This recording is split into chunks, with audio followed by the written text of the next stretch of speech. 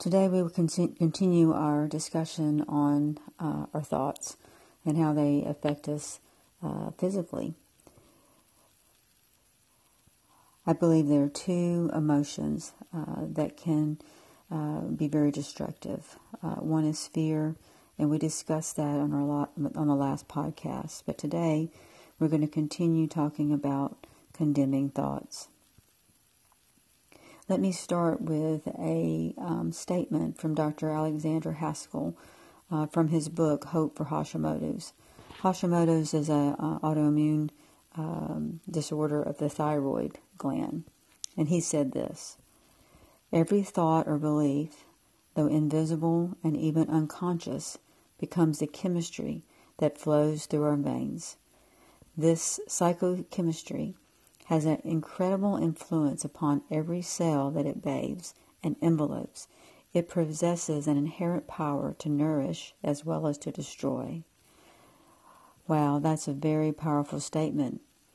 We've been discussing that there is power in what we think. There's also power in what we speak.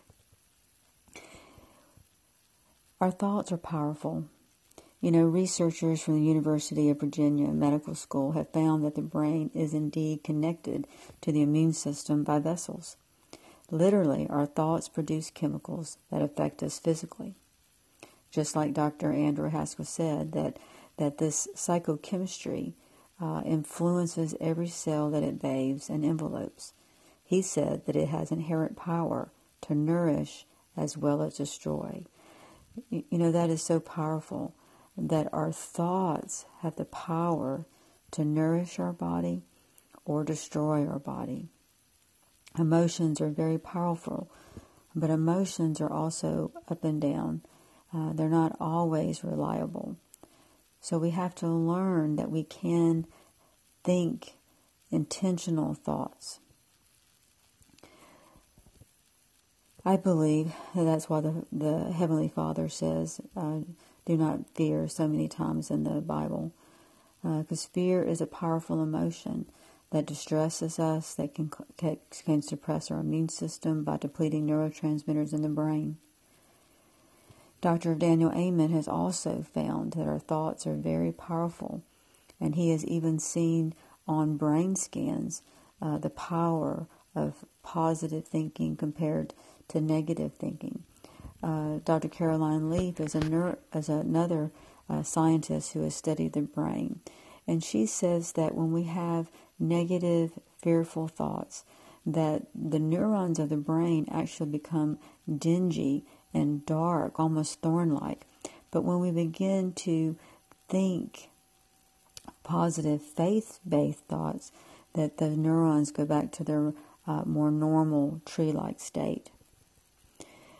Dr. Amen said this: every time you have a mad thought, an unkind thought, a sad thought, or a cranky thought, your brain releases negative chemicals that make you feel bad. Every time you have a good thought, a happy thought, a hopeful thought, or a kind thought, your brain releases chemicals that make your body feel good. Fear is a powerful emotion, one that we all experience from time to time. As we have learned, living in a state of fight or flight all the time can suppress our immune system and over time increases our risk of illness. Condemnation is another powerful thought process that affects our mind and body negatively. What is condemnation?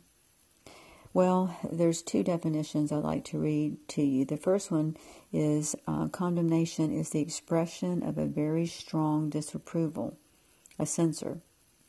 The other definition is condemnation is the action of condemning someone to punishment, sentencing. I really like the second definition because it better defines these thoughts of condemnation that we have, that these condemning thoughts are punishment. These punishing thoughts can be directed towards ourselves or towards others. In either case, they are damaging to our well-being. Condemnation towards ourselves is a constant self-evaluation as to what's wrong with us. It also involves punishing ourselves for mistakes or even perceived mistakes. You know what I'm talking about. Those thoughts like, how stupid am I? I'm never going to amount to anything. How could I have done that? I'm not beautiful. I'm a mistake. I should have never been born. There's so many. And they just go on and on and on. Condemning thoughts towards others are just as damaging, since anger, jealousy, and hate are powerful negative emotions. What is the key to dealing with these thoughts and emotions? Well, I think one of the keys is in 1 John 4:18. There is no fear in love. Dread does not exist. But full-grown, complete, perfect love turns fear out of the doors and expels every trace of terror. For fear brings with it the thoughts of punishment. And so he who is afraid has not reached the full maturity of love, is not yet grown into love's complete perfection. I hope you see that fear and condemnation are closely linked together. Fear and condemnation make us self-focused, or the what about me attitude, while being Jesus-focused leads us to love ourselves and to love others. Jesus came to serve, not to be served. He laid down his life for others, and he tells us to do the same. Love is the antidote to fear and condemnation. When we see ourselves and others as God does, then we understand that each and every person was knitted in the womb by God. Ecclesiastes 11:5 says, "As you know not what is the way of the wind, or how the Spirit comes to the bones in the womb of a pregnant woman, even so you know not the work of God, who does it all." God is love. And he said that what he created was good. I want you to grab a hold of this thought, that Ecclesiastes 11:5 says that he put his Spirit in the bones of a pregnant woman. From the very beginning, we were created in the image of God, that he has put eternity into our bones in the very beginning. We are eternal beings. But because he loves us so much, he gives us free will of how we want to live our life.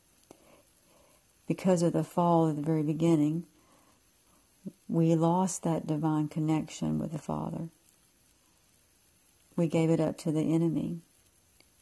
The ruler and prince of this world is not Christ, but Satan. So when our eyes are on the world, we have to, that we're getting in line with the wrong spirit. But an eye that is on Christ, that is lifted into heavenly things, that's lifted up, that begins to think on the things that are good and wholesome, and begin to understand that we were created with a purpose, and that there is a God who loves us so much that he sent his Son to redeem, to bring us back into a loving relationship, not a condemning relationship. And I'm going to discuss that a little later. So how do we know the voice of God compared to the voice of the enemy? And we're going to discuss that in a few minutes. But we have to understand that we were created in love, in the image of God, and that we were meant to be a light to the world around us. We were created by a creator who created the universe to express his love to others and to ourselves. The Holy Spirit gave my daughter, Kristen, this revelation a few years ago. He spoke to her these words: God is not letting the world starve, but the world has forgotten God and is destroying itself. Wow. Could this also mean that the world has forgotten how to love, since God is love?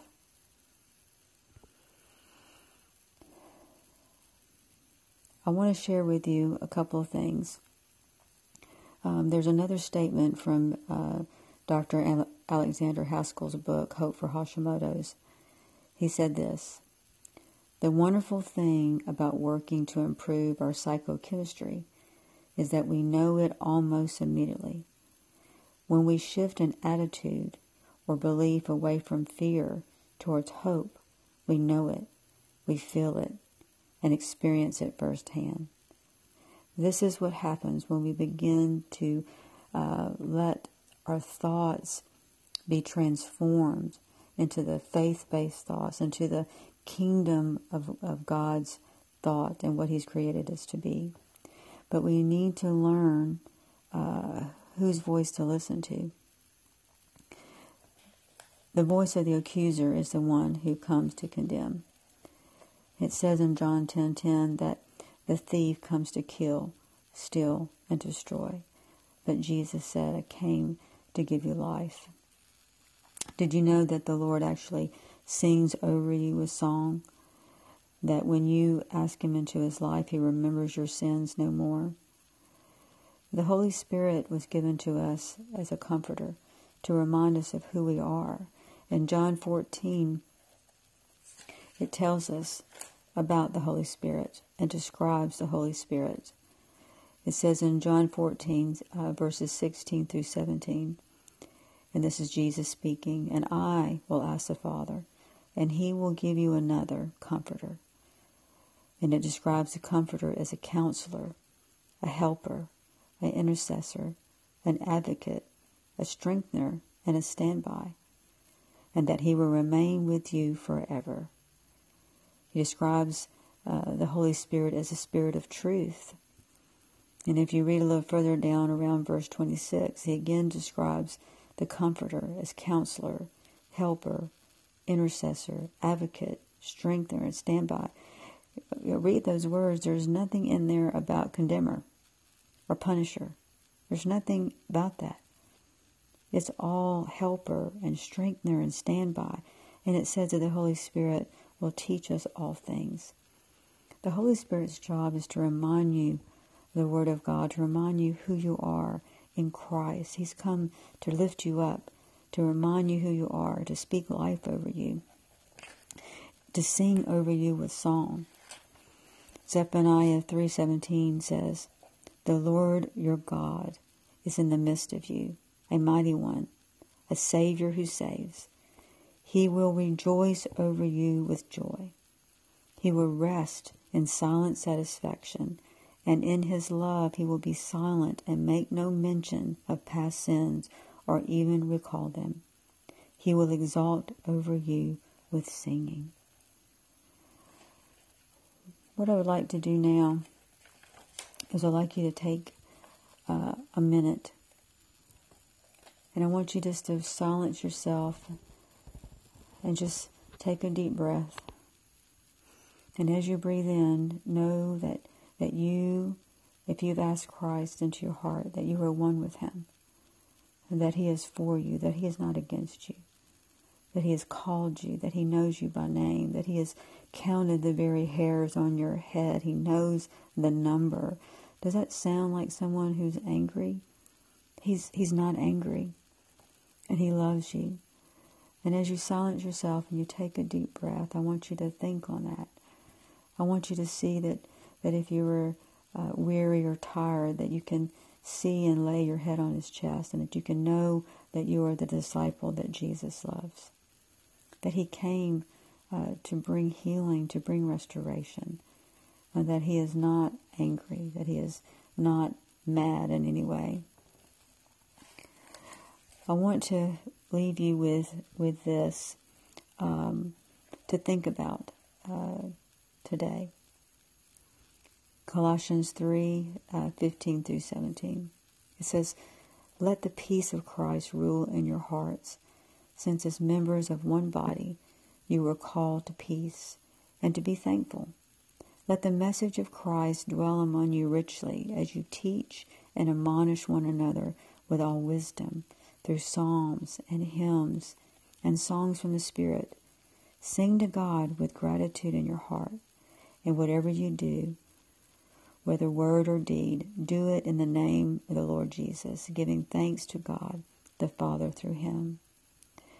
So if the Lord sings over us and we are to sing songs to each other, worship and singing and meditating are powerful things that we can engage in. We can meditate on His Word, but I'm asking you to sit in silence, and I want you to ask the Lord, what is He singing over you right now? And what is that thought that comes? And I want you to write it down. Now, the voice of the enemy will come with a condemning thought. You're not any good. God doesn't hear you. But the voice of the Comforter will remind you that the Lord is singing over a song. As I was asking the Lord that this morning, I asked Him what He was singing over me today. And I heard the word victory. I'm asking right now, I'm going to pray with you all before we leave, that the Lord will awaken you in the morning with a song in your heart. Many times He speaks to me that way, that He awakens me with a song, and I will sing that song back to Him. A lot of times it's not even a Christian song. I was going through a hard time once, and I woke up singing Hey Jude. Honestly, I don't even like the Beatles. I didn't even know all the words of the song, but I went ahead and I looked up the words to the song, and it's what I needed to hear for that day. Our Heavenly Father knows us, and if you haven't asked Him into your life, I encourage you to do so. He's so good. He's so for you. He is the true light. He is the way, the truth, and light. It says that none can come to the Father except through Christ. There's so many things that want to draw our attention away. They want to draw us to Eastern meditation, to looking for this pill for help, looking for this supplement, looking for so many things. But what we're looking for is what we can only find through the love of Christ. We can find in the love of the Father who created us. Jesus is the true light. It said at the very beginning, God said, let there be light. And the Word says that Jesus was the light of the world. In Colossians, it tells us that Jesus holds all things together. The energy that you are looking for, the peace that you are looking for, is Him. It's Him. He's the energy. And He is the true peace, the peace that surpasses all understanding. And may you meditate on that today, that you are loved, that you are precious, and that He sings over with His song. So, Father, in the name of Jesus, I ask that everyone that is listening today, that you will fill them with peace, that you will fill them with joy, that you will begin to teach them how to hear your voice, the voice of the Comforter, the Advocate, the Strengthener, the Standby, and that they will learn to not listen to the voice of the enemy who comes to kill, who comes to destroy. So, Father, we pray that each one will be awakened with a song. And as they get up in the morning, that they will begin to connect with you, Lord. And Lord, we just declare that our hearts and mind be connected to you, that they will begin to practice your presence, that everywhere you go, that they are not alone, that they can spend time with you in the morning, but you are with them at work. You're with them when they're driving. That they will practice that presence, that they will meditate on your goodness and on your love. And I ask this in Jesus' name. We will continue our next time together talking about thinking and speaking life. What we speak is so powerful. If we are speaking words of condemnation, speaking words of fear, that is going to affect us. The Lord says to speak life. It also says in the Bible that the Lord calls those things that are not as though they are. Our God speaks life. He speaks life over you. And we need to learn to speak life over ourselves and over our situations. So our next time together, we're going to talk about thinking and speaking life. Have a wonderful day.